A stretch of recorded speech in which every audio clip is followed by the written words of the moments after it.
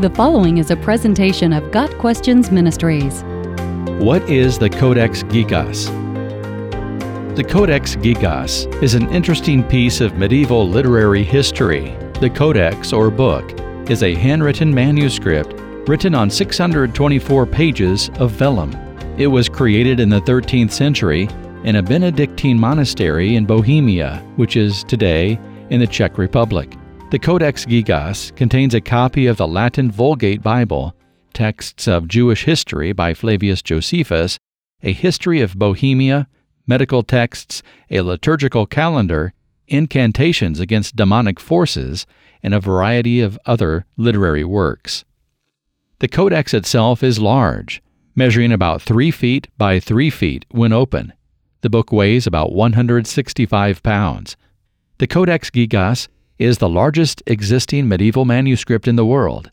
In fact, its large proportions give the codex its name. Codex Gigas means giant book. The Codex Gigas is well known not only for its size, but also for the profuse number of its colorful decorations and illustrations known as illuminations. The most famous illustration in the book is a large portrait of the devil, pictured as a clawed, horned, double-tongued fiend in a menacing crouch.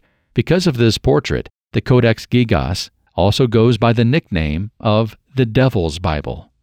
Most historians believe that the Codex Gigas was written by a monk named Herman the Recluse over a period of at least 20 years.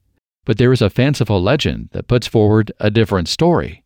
According to the legend, Herman was to be executed for breaking his monastic vows. Then, on the night he was to be put to death, the monk said he would produce an amazing book that would glorify the monastery, and he promised to produce the book all in one night. Thus began the process of creating the Codex Gigas. When the monk realized he would never finish the book in the amount of time he promised, he prayed to Lucifer to help him in exchange for his soul. Satan obliged. Herman sold his soul to the devil, and the book was completed in one night. As a sign of gratitude, Herman added the portrait of the devil to the Codex Gigas. Of course, the legend concerning the Codex Gigas and the monk's pact with the devil is fictional. Scripture indicates we cannot sell our souls to Satan. Ezekiel 18 verse 4 says that all souls belong to the Lord. Souls are not for sale. God owns them all. The only thing this legend shows is that people have imaginations. The Codex Gigas is a historically valuable piece of antiquity and a work of art in its own right.